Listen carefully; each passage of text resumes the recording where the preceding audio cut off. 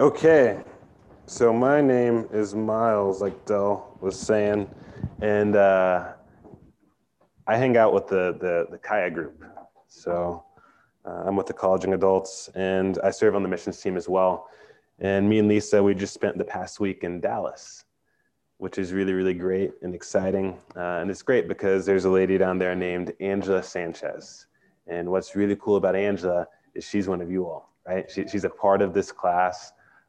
She is a faithful disciple, a faithful discipler and minister down there.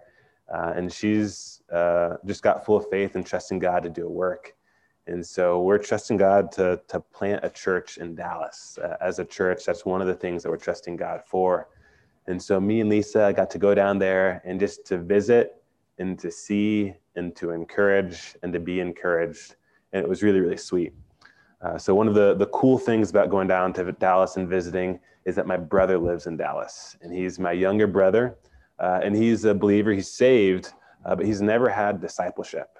He's never had more mature believers come alongside him and teach him what it looks like to have a walk with Christ. And so for me, I'm very excited about the idea of a church that's focused on evangelism, discipleship, equipping leaders, and reproducing ministers happening in Dallas because my brother is there, right? And I'm desperate for him to get plugged in somewhere where more mature believers can come alongside him and teach him what it looks like to have a mature walk with Christ. And so we got to spend a lot of time with him and to encourage him and just to share with him the vision for what we're trusting God for in Dallas. And he got excited and he got to meet Angela and her son. He got to be a part of Bible study. And so that was really, really cool for him to get eyes on what we're trusting God for and for him to see the vision. We also got to just explore Dallas. So Dallas, Fort Worth, for those of you who haven't been, is a big city. You know, they say everything's bigger in Texas. It's true. Everything's bigger in Texas. It's crazy, right? And so we just get to explore the little nooks and the pockets in Dallas, Fort Worth area. We got to visit a number of college campuses down there. And what's really, really nice about Texas is those people are so kind and friendly. You could just strike up a conversation with any stranger on the street and they'll sit and they'll talk. Even if they're not interested in the gospel, they'll at least give you the time of day to talk with them, which is really, really nice.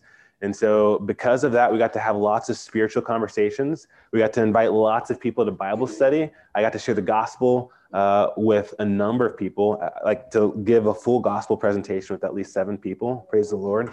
One of the ladies responded and came to Bible study that we met on one of the college campuses, and she professed Christ. She got saved on Thursday night. Amen. How awesome is that? On Sunday, Lisa got to bring down Kidtown to Dallas. That's something that Angela doesn't have in Dallas, right? And so Lisa got to take down Kidtown lessons and crafts and got to teach Angela's son the Bible, which is so, so encouraging. It's something that she doesn't get to have that. The things that we take for granted with the body, she doesn't necessarily have that there. On Thursday, James flew out to be a part of Bible study. And he got to lead us in the Lord's Supper and communion, which another part of body life that she doesn't get to really partake in from Dallas. And so it's so sweet. You know, we just jumped into her Bible study and she's going creation to Christ, right? And they happen to be in Exodus 12, the Passover. Oh, it was like the perfect passage for this communion, right? And so we got to see that the blood applied and how that can, save a soul. And for this visitor that came, she realized, man, I haven't applied the blood of Jesus Christ to my life. And she was able to see through that she needed Jesus Christ to save her. And so she professed, Jesus as Lord and Savior. And then she got to partake in communion with us. It was so, so sweet, y'all. It was awesome. And again, Angela, she's about it. She's an LFBI student and she's taking the things that she's learning and she's just running with it. She's applying it. She's discipling, she's leading Bible study, and she's trusting God for more. And so this is a huge prayer request for us as a class, for us as a church, is to get behind what's happening there and to keep them in prayer, to encourage them. Again, I think just having family, we're her family. And so just having family there, just to love on her and just to live life together is just so, so encouraging. And the cool thing is my brother got to come to Bible study on Thursday. And so he got to see the gravity of what we're trusting God for. he got to witness a soul saved. He's never shared the gospel with someone. He's never led someone to the Lord. And so for him to see how simple just taking the Bible and opening it up with people and the impact that that can have on a life, on a soul, it was eye-opening for him. And so please be praying for my brother that he would, be desperate to grow in his walk relationally with the Lord. He's, again, a baby believer, but I'm just trusting God that he could be, in time, a key member just of a church in Dallas at some point. His name's Logan. Mm-hmm. And so that's what we got to be a part of in Dallas. It was very, very encouraging. And so let's continue just to keep them in prayer. We just got back on Friday and kind of hit the ground running. It was awesome. It was so, so sweet. And so if you guys have any questions about that, get with Del and Serene, get with James and Rosie, and you can pick their brains. But you guys are doing a great job of loving on them. It was really, really cool to get down there and to talk with her. And again, she's far away, right? She's an 8-hour drive away from us. And she expressed that she can feel the love and the family of MBT from 8 hours away. The fact that there are people here like Deb and Rosie that are accessible, like Serene, that are intentional to reach out and just to love on her and to check in, it means the world to her. And so just for those of you who are maybe a little bit closer to her, know that she feels that love and she's so, so thankful for those relationships. And so with that, I'm going to pray for her, and then I'm going to pray for the message, and we're going to dive into what God has for us this morning, okay? Lord, we are thankful for Jesus Christ. We're thankful for his blood that's washed over us. And the beautiful thing about his blood is it's not only saved our soul, but it's put us in this beautiful family.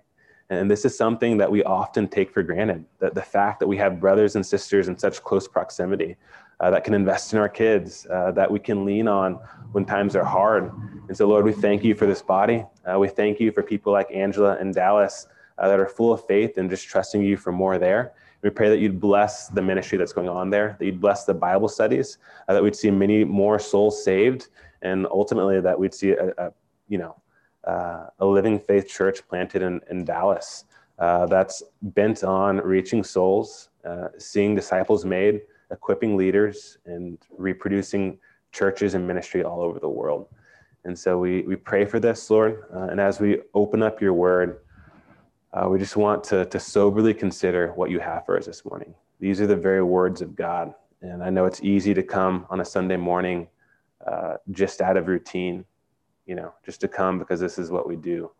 But if we allow it, your words can completely transform us. And you desire to speak to us this morning. And so, Lord, I pray that we come with expectation to hear from you, that we come with an open heart to receive your word, with ears to hear. And Lord, that you'd continue to do the work of conforming us to the image of Christ. We don't want to just casually, we don't want to play at church like Sam says. We want to trust you to be a part of a ministry that can impact the world. And so, Lord, as we consider the life of Philip, we pray that you teach us our part in that. In Jesus' name we pray. Amen. All righty. So today we will be hanging out really in Acts chapter 6, Acts chapter 8. And so if you guys aren't tired of Acts by now, well, you'll never get tired of Acts. It's awesome, right? This is maybe the most exciting book in the entire Bible. It's full of action. We get to see miracles and wonders. We get to see souls being saved. We get to see the early church being established. And today we're going to do a character study on the person of Philip, right? And really, as much as this is a character study on the person of Philip, we're going to do kind of a study on the character and the methods of an evangelist, the character and the methods of an evangelist. And know that God has called us to be evangelists. He's called us to be witnesses, to be ambassadors of him, right? And that's our job. The Bible says that he that winneth souls is wise. And so it's important for us to consider what our part is, for us to refine our skills in evangelism, and to consider what it means for us to live out the life of an evangelist. And before we kind of explore, the methods of an evangelist, the characters of an evangelist, I think it's kind of needful to start with the whys. I'm a why guy. So, when my parents would tell me, oh, you know, you need to clean your room before you can go out and play, I'd always say why. And I'd quickly realize that wasn't the best way to say why, you know, not bad idea. But I like to understand the whys behind things, right? And if I can understand the whys, then the actions behind it become so much more important to me, right? So us just going out and evangelizing because it's what we do, man, that's cool. But when we get the heart of evangelism, we understand God's heart and the why behind it, that changes our entire framework of approaching evangelism, right? And so before we kind of jump into the methods, the character of an evangelist, we're going to look at 4 whys. This is by no means comprehensive, but hopefully this just kind of gets the ball rolling and us considering why we need to be a part of this, why we should be given to this, why this is such an important thing for all of us to prioritize in our lives. And so we're just going to jump into it. So the first why is because it's the only logical response to a resurrected Christ in terms of why evangelism. Jesus, he proclaimed to be the way, the truth, and the life. So he proclaimed to be the life, and then he beat death. And so if someone proclaimed to be the life and didn't die, I would take note of that, right? Whenever he resurrected, that's the single greatest event to take place in human history. And the implications of his resurrection, well, it's life and death, right? And so once you've reckoned Christ to be risen, how could you not share that? It doesn't make sense. And so we see this incredible example of this in Luke chapter 24. In Luke chapter 24, we find 2 disciples. They were disciples of Christ leaving Jerusalem for a town called Emmaus. Some of you are familiar with this passage, right? And they weren't numbered amongst the 12, but they were certainly followers of Jesus. And so you can imagine they would have been there and they would have witnessed the teachings of Jesus Christ in the flesh, right? They would have witnessed these incredible miracles that he performed.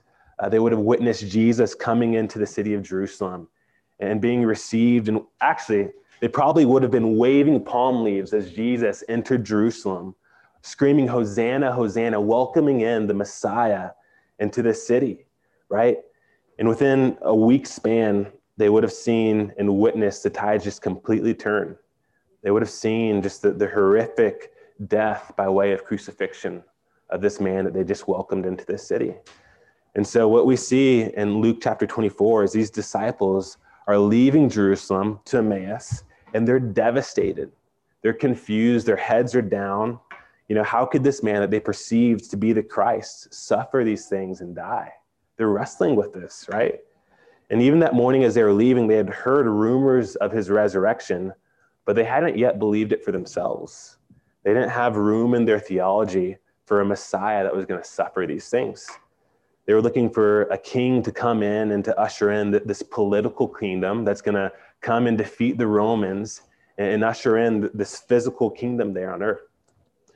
And so it wasn't until a man came alongside them on this road to Emmaus that they became, their eyes were enlightened and they began to understand a risen Christ. And this man wasn't just anybody. As we read the story in Luke 24, we learn that this man was Jesus. And the scriptures say that their eyes were holden, that they shouldn't know him, right? And so Jesus starts walking with these guys and they don't know that it's him. It's not that they can't pick him out of a crowd. It's not that they don't know what Jesus looks like. Their eyes were holden that they shouldn't know him. And Jesus starts to explain to them the scriptures. It says from Moses through all the prophets, he starts teaching them why it was needful for the Messiah to suffer these things.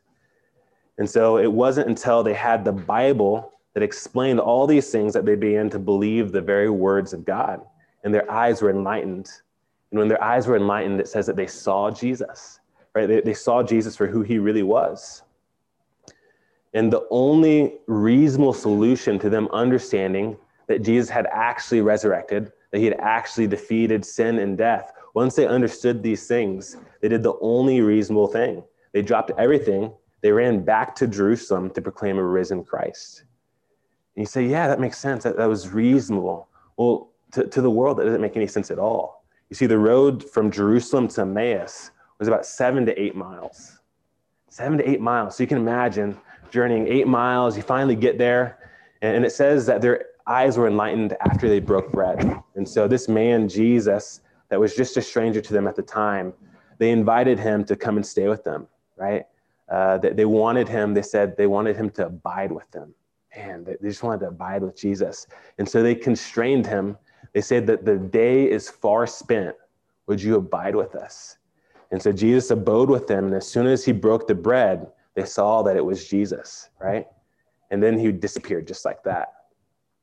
And so the day was far spent. So it's nighttime, right? They had just journeyed 8 miles. They were just unwinding and eating. And immediately they dropped everything to leave and go back to Jerusalem to journey another 8 miles in the dark, in the nighttime. That's unreasonable from the world's view. The world would say, oh, you can at least wait till the morning, you know? But no, there was an urgency to this message that they needed to get out, right? For Paul, he tells us the opposite. You know, it's this beautiful picture. Jesus walked and talked and communed with them during the day, and he removed himself at night. And immediately it was time to get to work. And, you know, we're part of the church. This is the nighttime that we live in. You know, for Paul, he tells us that the night is far spent, right? Therefore, we ought to cast off the works of darkness and put on the armor of light. It's time to get to work. And so for us, there ought to be an urgency to communicate the fact of a risen Christ, right? There ought to be an urgency for us to communicate the fact of a risen Christ. And so these disciples would journey 8 miles back to Jerusalem in the nighttime after being wearied, not having a chance to eat, just so they could proclaim, Jesus Christ is risen. It was the only logical response once they reckoned the resurrection. And so one, why should we share? Why should we be an evangelist? Because it's the only logical response as we reckon a resurrection. 2, why is because you were told to, right? Just like I shouldn't have questioned my mom when she told me to clean my room. It's because I told you so, right? And so y'all, you were told to. Matthew 28:18-20. You know it. This is the Great Commission, right? We get to be co-laborers. We get to join Jesus in this work of expanding the kingdom of God. This is the mission that we're saved to. This is the thing that we ought to devote the whole of our lives to. And in Matthew 28:18-20, Jesus came and spake unto them, saying, all power is given unto me in heaven and earth. Go ye therefore, teach all nations, baptizing them in the name of the Father, the Son, the Holy Ghost, teaching them to observe all things whatsoever I have commanded you. And lo, I am with you always, even unto the end of the world. Amen. And what's beautiful about this commission is the call to evangelism is at the very center of it, right? Go ye therefore and teach all nations. Go, right? That's the call to evangelism. And those who respond in faith are to baptize in the name of the Father, the Son, and the Holy Ghost, and to teach them to observe all things whatsoever I've commanded you, which is discipleship. And there's no qualifications for this call, right?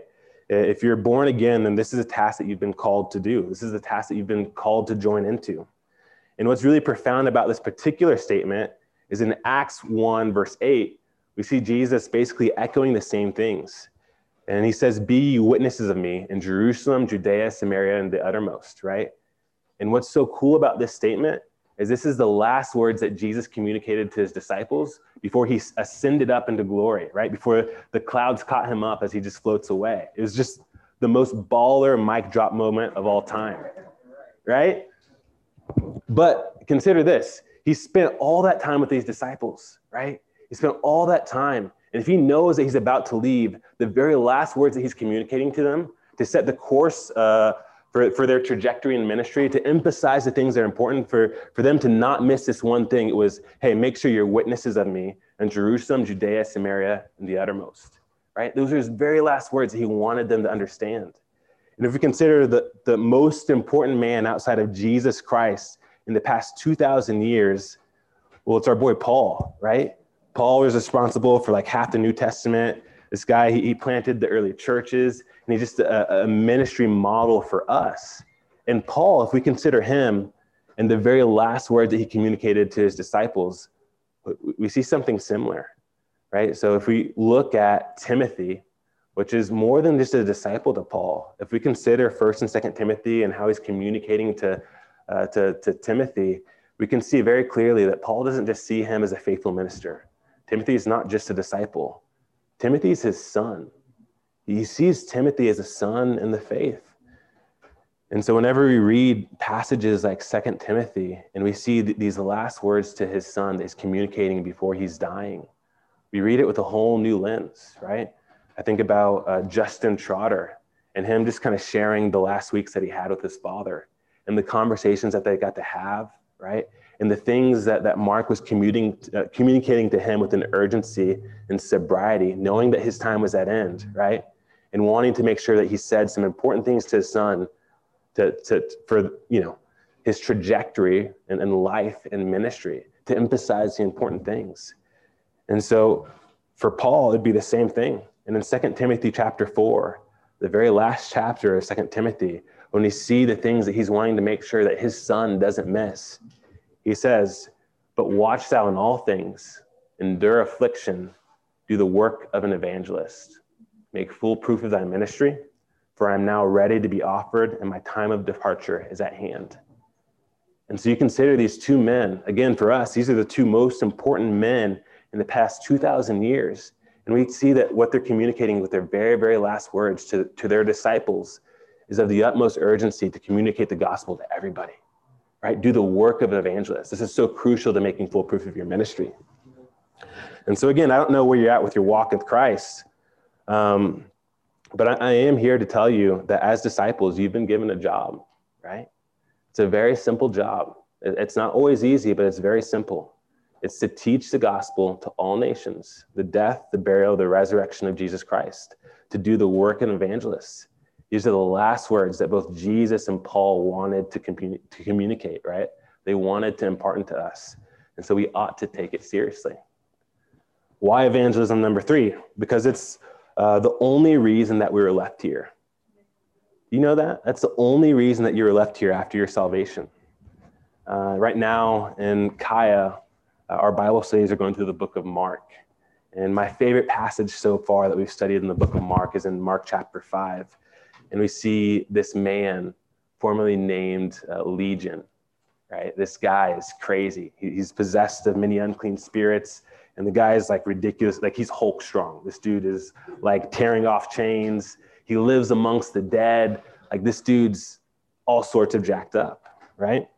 He's tormented of these unclean spirits. And Jesus comes and he enters into this man's life and he heals them in the most miraculous way, right? He leaves them in a right state of mind. And so this man, he does the thing that we wish that everybody would do whenever they encounter Jesus. And he says, "Can I follow you? Hey, Jesus, can I go home with you?" And you'd be like, man, of course Jesus is going to say, yeah, come on the ship, come with me. But Jesus doesn't respond that way.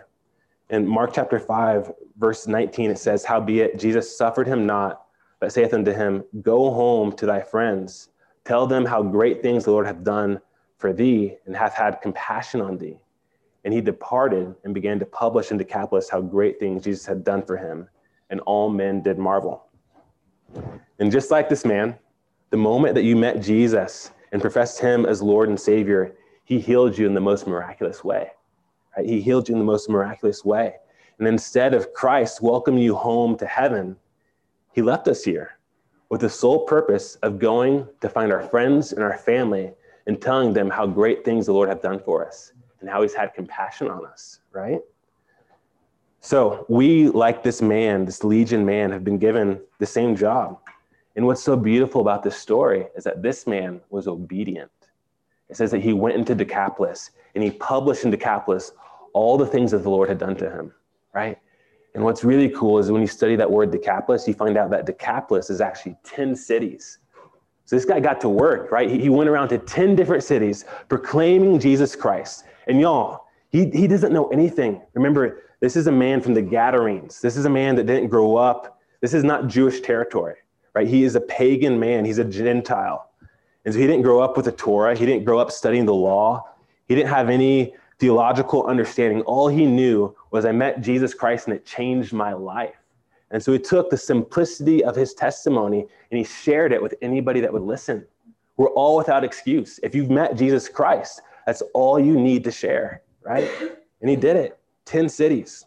What are we doing? What are we doing? Why evangelism? Because it's the power of God unto salvation. Hello, somebody, right? If the other reasons weren't enough, the power of God and salvation.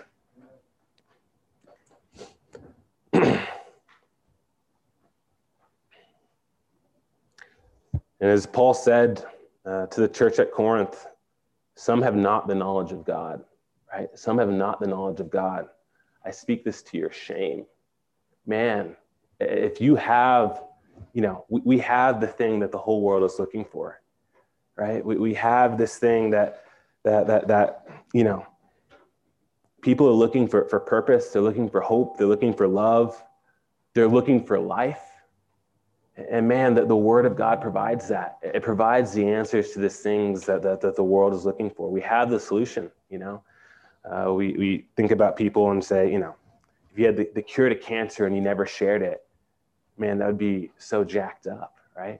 And we've got the cure to something even more important, to sin and death, right? And if we hold this message back, then we of all men are most wicked. We don't share this thing. It's the power of God and salvation. You don't share that, man, that's wicked. That's evil. We ought to be like Jeremiah, right? Jeremiah, when he decided that he's not going to share the word of God, this word that God had given to him, it said that he became weary with forbearing and he couldn't let it stay there, right? He said that the word of God was like a fire in his bones and he couldn't help but share it, but to communicate this word that God had given them. And that ought to be us. We shouldn't be ashamed of this message, right? It's the power of God into salvation. And either we believe that or we don't. But if we believe it, we ought to speak it. And so these are the whys. And again, this is just a framework for us to wrap our head around. Why evangelism? These are the whys. And so now let's consider kind of the methods, the character of an evangelist, and we'll see how far we get. But this is meant to be a case study on the life of Philip. And we're looking at Philip because he's our prototype, right? He is the only individual in your Bible that's referred to as an evangelist. And so if you're wanting to learn about evangelism, he seems like a reasonable guy to study, right? And he's not just referred to as an evangelist, he's referred to as the evangelist, right? You can find that Acts 21, verse 8, he is the evangelist. And so get this down, this is the key picture. Philip pictures the life of a Christian living out the mission. Philip pictures the life of a Christian living out the mission. The one thing that Jesus left us here to do. And so we ought to take note. And this guy, Philip, he's a pretty big deal as we study out these character qualities of an evangelist. And so we're going to look in chapter 6 and chapter 8, and we're going to get some background about who he is. We're going to learn about his character. And then as we study chapter 8, we're going to see this incredible encounter with an Ethiopian man. And hopefully this will be practical and insightful and tactical to give us handles on how we can live out the Great Commission in our day-to-day lives. Because this is the job that we've been called to, right? And so turn with me to Acts chapter 6, and we're just going to start reading the passage out loud and see what God has for us here.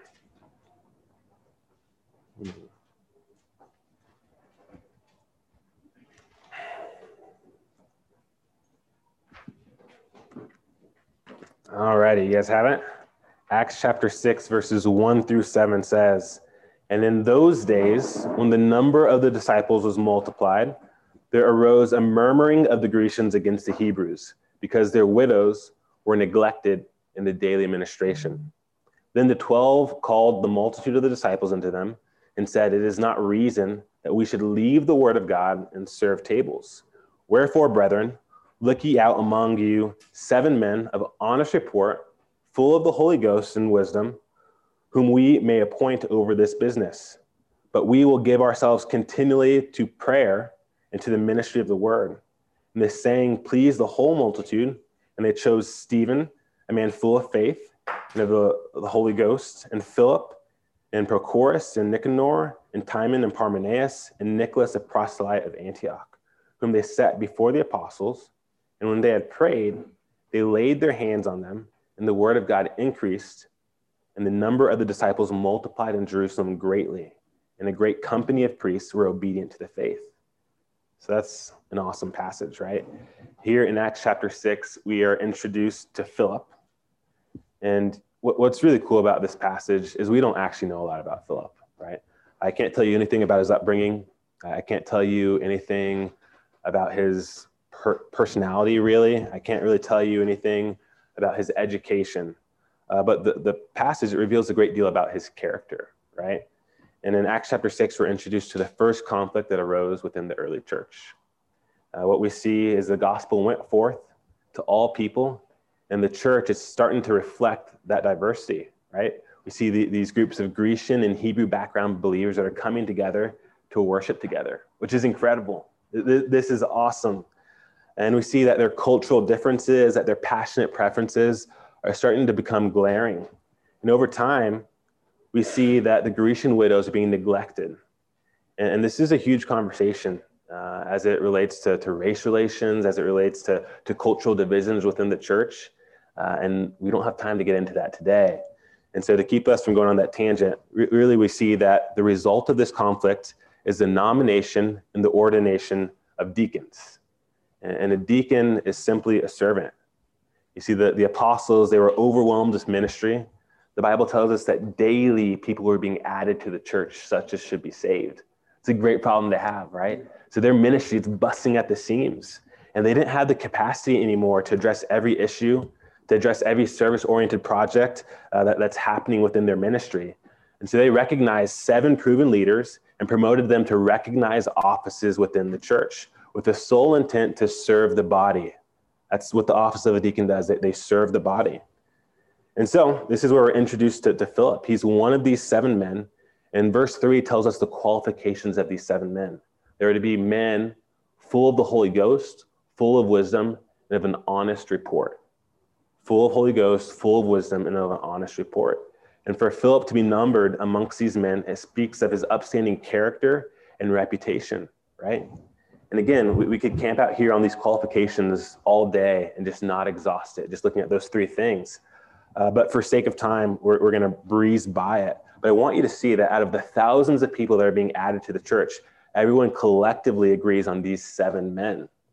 And so clearly they had a reputation of godliness amongst all men. And the question for us is that you?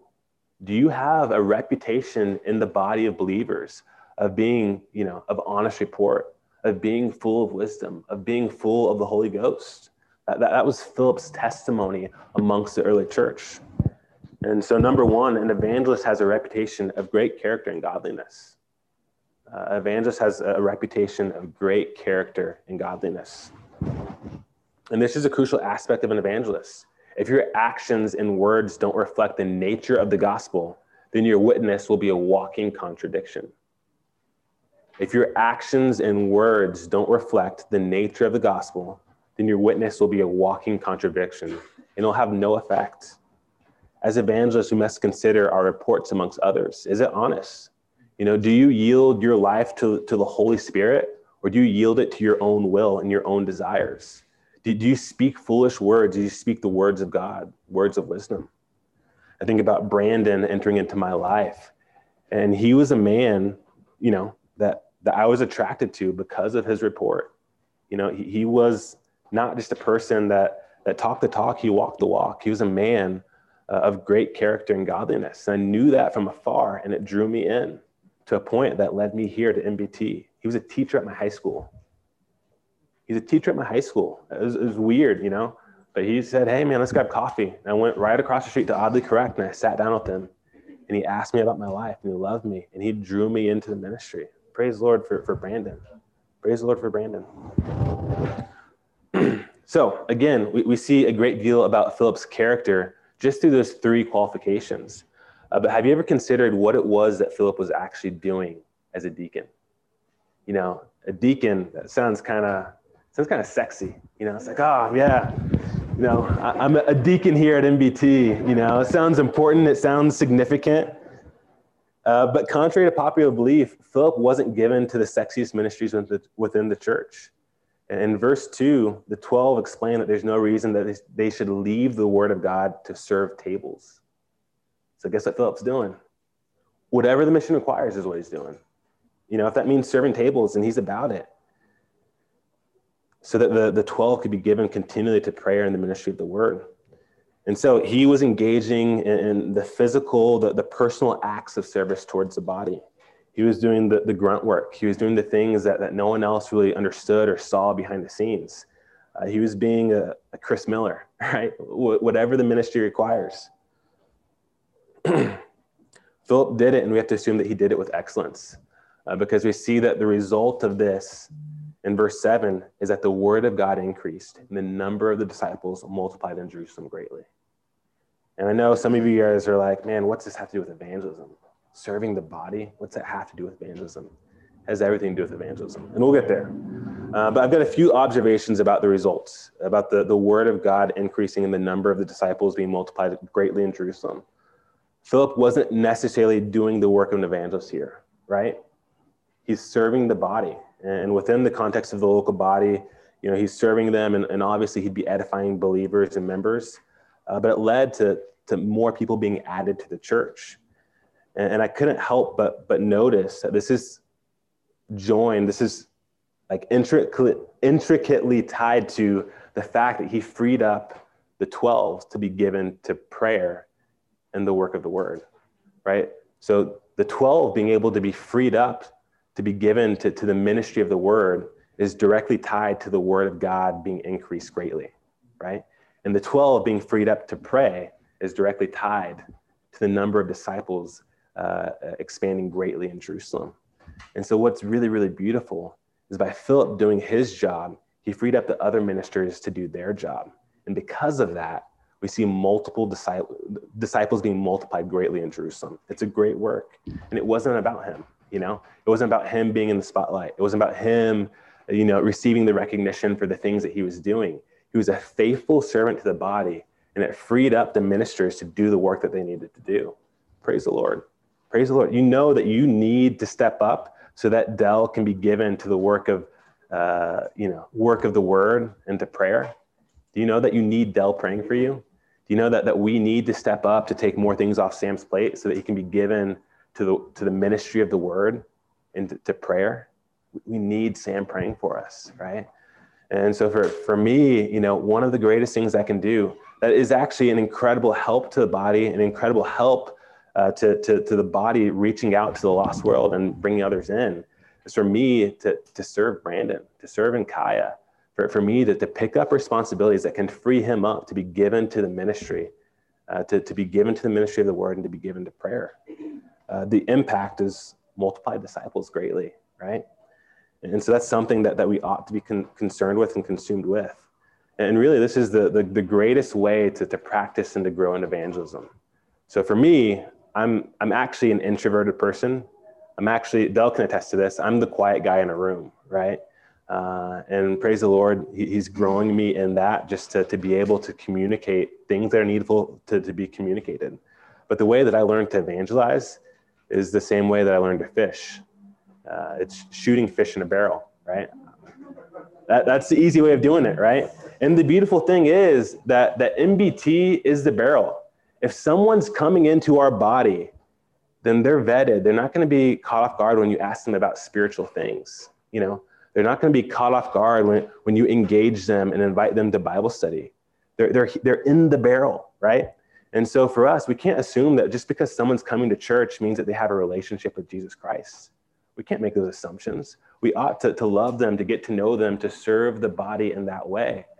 And so it's really, really beautiful with Philip. Before he's ever reaching outside of the body, we see that he's concerned with the body of Christ, right? He's finding ways to serve within the body. And it's beautiful. It's beautiful. You see, Philip, he experienced the love of Christ, and Christ's love towards him compelled him to supernaturally love others. Are you someone that's given to personally serving the body? It's one of the beautiful things that we observe about Philip. He loves people well, in particular, those of the household of faith. And so an evangelist loves and serves within the body of Christ. And I think about some of the missionaries that we support now. I think about guys like Brian Clark. Before he was a missionary to London, do you know that he was a janitor at his sending church? You think about, these great people that we see with all reverence. It's like, oh man, Before he ever went outside of the body to reach souls, he was serving the body where he was at. Are you someone that's given to serving the body? We need you. As an evangelist, we must humble ourselves to the service of others. And this is an unnatural thing for us to do because we're selfish, right? We're self-centered beings. But we have to learn to serve the body of Christ. And our service within the body of Christ will free its hands to extend into the lost world.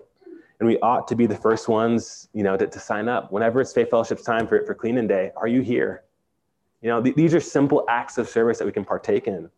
For Bible study, do you bring snacks? Do you encourage others when they're down? These are the things that we have to be given to. And I know you're saying, man, what does this have to do with evangelism? It has everything to do with evangelism. If you can't love God's people, how are you ever going to love the lost world? If you can't love God's people, how are you ever going to love the lost world? In Galatians 6, verse 10, it says, as we have therefore opportunity, let us do good unto all men, especially unto those of the household of faith, especially to those of the household of faith. And you'd think that in considering an evangelist, you'd start with their relationships with non-believers. But the truth is, until you can establish proper relationships and invest in those within the household of faith, it'll be very, very difficult to love those without. It'll be very difficult to love those without. And so with that, let's turn to Acts chapter 8, and we'll see how far we get here. This is the next time that we see Philip show up.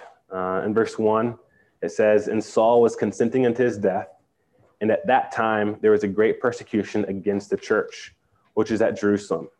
And they were all scattered abroad throughout the region of Judea and Samaria, except the apostles. And devout men carried Stephen to his burial and made great lamentation over him. As for Saul, he made havoc of the church, entering into every house and hauling men and women, committed them to prison. Therefore, they were scattered abroad, went everywhere preaching the word. Then Philip went down to the city of Samaria and preached Christ unto them. And the people with one accord gave heed unto those things which Philip spake, hearing and seeing the miracle which he did. For unclean spirits, crying with loud voice, came out of many that were possessed with them. And many taken with palsy and that were lame were healed. And there was great joy in that city. All right, this is awesome. So the background to this passage is rising persecution in the church. Stephen, this is one of the 12, right? This is one of the men that were chosen alongside Philip. So you can imagine that this guy is ministry partners with Philip, that they would have served together, the church at Jerusalem. And you see that this man, he's killed. He's the first martyr in the church, and he's killed for his testimony, for his witness, for evangelism. And so persecution is becoming very, very severe, so much so that it's scattering the church. And God is persecuting those that are preaching the gospel. And so Philip, he went down into Samaria. And again, after witnessing one of his very best friends being butchered, being stoned, being killed for sharing his faith, he goes and he shares his faith, right? He does the exact same thing. It's contrary to anything that any of us would tell us to do. But he goes and he preaches Christ in Samaria. And notice Philip went into Samaria, and in doing so, he'd be crossing cultural barriers, right? He would be going to people that were culturally despised by the Jews. And we see that it was worth it. You see, Philip, he was used to ministering cross-culturally in Jerusalem. The first ministry that he was given to was reconciling conflicts between the Grecian and the Hebrew background believers. And so it was just natural for him to do that, right? But by healing these divisions with Christ, he just applied Christ to the situation. It smoothed things over. It's beautiful. We see him, man, we could learn from this greatly. With these cultural divisions and things like that, he's just applying Christ to the situation. He's preaching the gospel, and it's healing these divisions by preaching Christ. But what's really beautiful is that he was effective in ministry where he was at. And those are the things that helped him whenever he was sent. Whenever he ended up in Samaria, and whenever he ended up in Gaza preaching to this Ethiopian eunuch, we see that him being involved in ministry and taking the things that were in front of him were instrumental to him being effective whenever he was sent to other places, right? He's just doing what he's doing here, what he was doing in Jerusalem. It's the same ministry in Samaria and Jerusalem.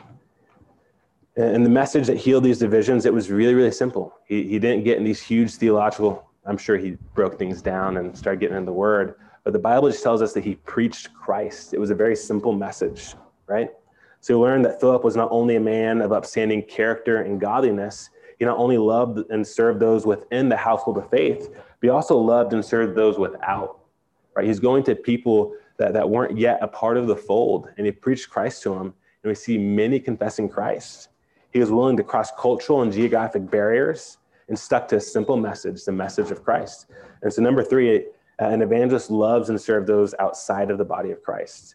And this characteristic should go without saying, but the reality of this characteristic is proven under pressure.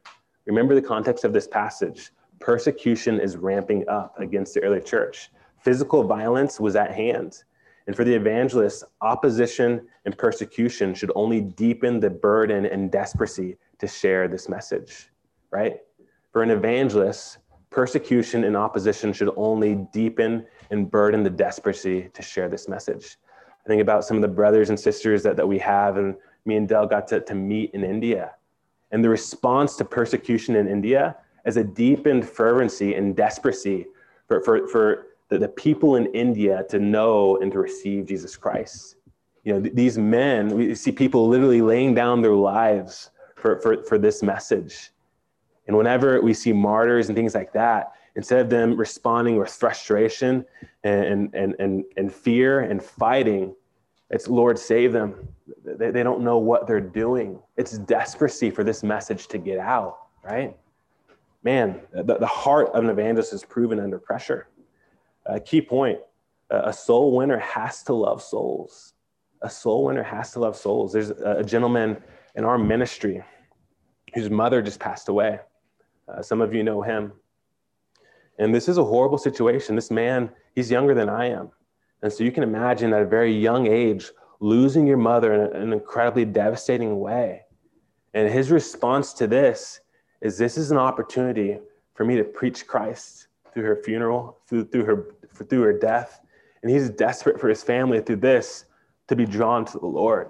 It's beautiful. It's beautiful. But this is a horrible situation. This is something that he can't understand or wrap his mind around. Why me? And in it, his concern is souls. His concern is souls. He's a man. We ought to love souls. We ought to love souls. But I want you to see here that these qualifications for evangelists, none of this has to do with a charismatic personality, right? You didn't hear me once mention that. This is, someone of a good, godly character, people that love the body of Christ, people that love those without the body of Christ. It has nothing to do with a charismatic personality. It has nothing to do with an encyclopedic knowledge of the Bible, right? They stuck to a simple message. They preached Christ, right? Again, this is something that's for all of us. There are no caveats to this. If you know Jesus Christ as Lord and Savior, then this is something that you've been called to, right? And then wrapping up, we're going to consider this encounter with the Ethiopian eunuch in verse 26. We see, what time does the class wrap?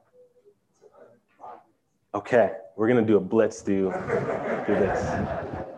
Okay.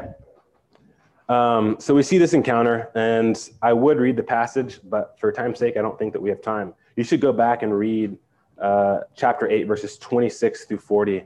It is beautiful. It's beautiful. But essentially what we have going on here is Philip goes into Samaria. We see this in verse 5. He's preaching at Samaria, and we see that revival happens, right? We see that ministry is booming there. This is the epicenter of Christian activity at that time. Like ministry is so booming here that we see the apostles James and John come down just to partake in the action, right? Souls are getting saved left and right. It's beautiful. It's exciting. And just as ministry is booming, just as the action's getting real, we see that the Holy Spirit calls Philip to leave this place of incredible ministry, of incredible fruitfulness, and to go down by Gaza into the desert. Doesn't make any sense, right? This guy, he's leaving the 99 literally to go after the one. And it's beautiful. And so we see that as he goes down there, he meets this man from Ethiopia that is, a man of great reputation. This man is responsible for the treasury of Queen Candace, is what the passage tells us. And he's leaving Jerusalem and going back to Ethiopia. And we see that Philip joins himself to this man's chariot. This man is reading out of the prophet Isaiah. And Philip asks a simple question: do you understand what you're reading? And he says, how can I, unless some man explain it to me? And so Philip, starting at that passage in Isaiah 53, begins to preach Christ to him. And we see that this man accepts Jesus as his Lord and Savior and follows with believers' baptism. It's a beautiful passage. It's a beautiful passage. I didn't do it any justice. You should read it on your own. But we get to learn some incredible things just in terms of some methods of a successful evangelist. And so as we close, I just want to let you leave with this. These are going to be practical, tactical things for us to take with us as we go out and hit the streets and meet and interact with people personally. So number one, the primary method of a successful evangelist has nothing to do with strategy.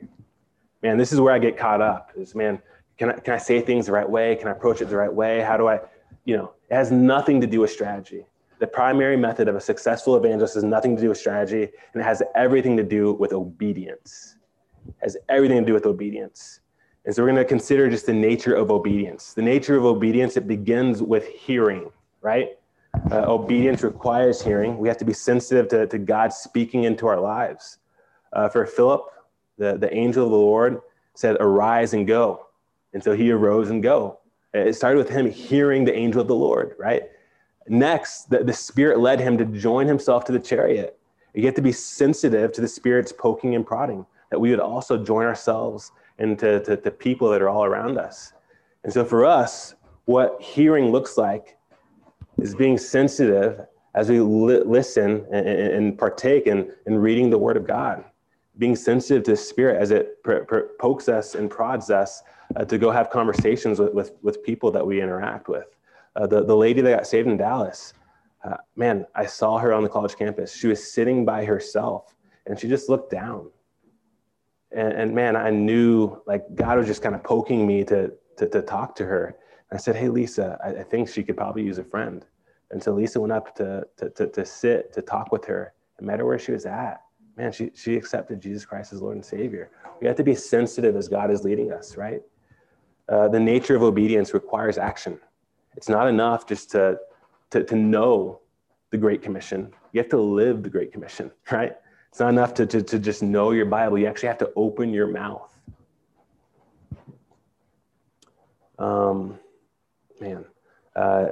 The nature of obedience doesn't always make sense. And this is really, really important for me. It's easy for us to justify why we shouldn't do things God's way, and it could be for really good reasons. It could be, man, I'm a part of revival in Samaria. Why would I leave right now, God? I think about Dan Renault, and ministry was booming here at MBT for him. Kyle was growing. It was a blast, right? It was a fun ministry to be a part of. For him to leave a thriving ministry, for a lot of people, it wouldn't make any sense, but God called him to go. And so he did. For Philip, remember, he's caught up in revival. It wouldn't make any sense for him to leave, especially when you consider where he's going. Hey, go south to Gaza, to the desert. A desert is a place where nothing grows. It's a place that's not comfortable. It's a place that's not densely populated. This direction makes no sense when we look at it through carnal eyes, which is why we have to look at it through spiritual eyes. The beautiful thing about that passage in Mark chapter 5 with Legion is right before he encounters Legion, he preached the parable of the sower. And he talked about these different types of ground to sow seed on. And man, if you looked at it with carnal eyes, you'd say, man, Legion, he's not good ground to sow seed on. I wouldn't even waste my time casting seed on him. But man, when you look at it through spiritual eyes, this man is ripe and ready for harvest, right? And so we have to see things with spiritual eyes. It won't always make sense to us.